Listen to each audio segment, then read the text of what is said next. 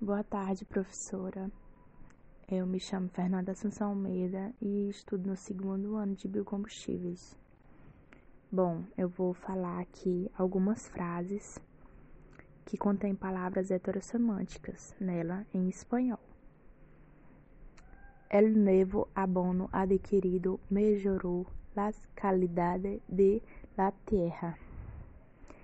En el invierno aquí está siempre muy bien abrigado. Essa relação provavelmente nunca vai acaecer.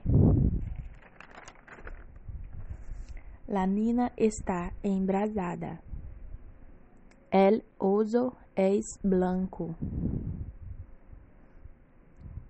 El bus es muy grande. A mí me agadan las canas. Mira la cena que hizo Joan.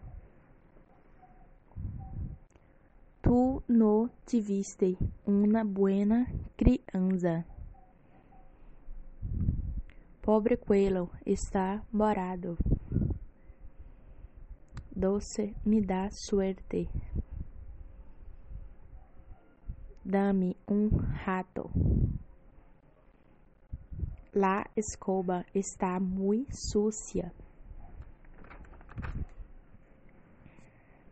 Mi tía me regaló lindo abrigo de piel. Necesito aceitar el motor del coche durante el viaje. En inverno hay que estar siempre muy bien abrigado.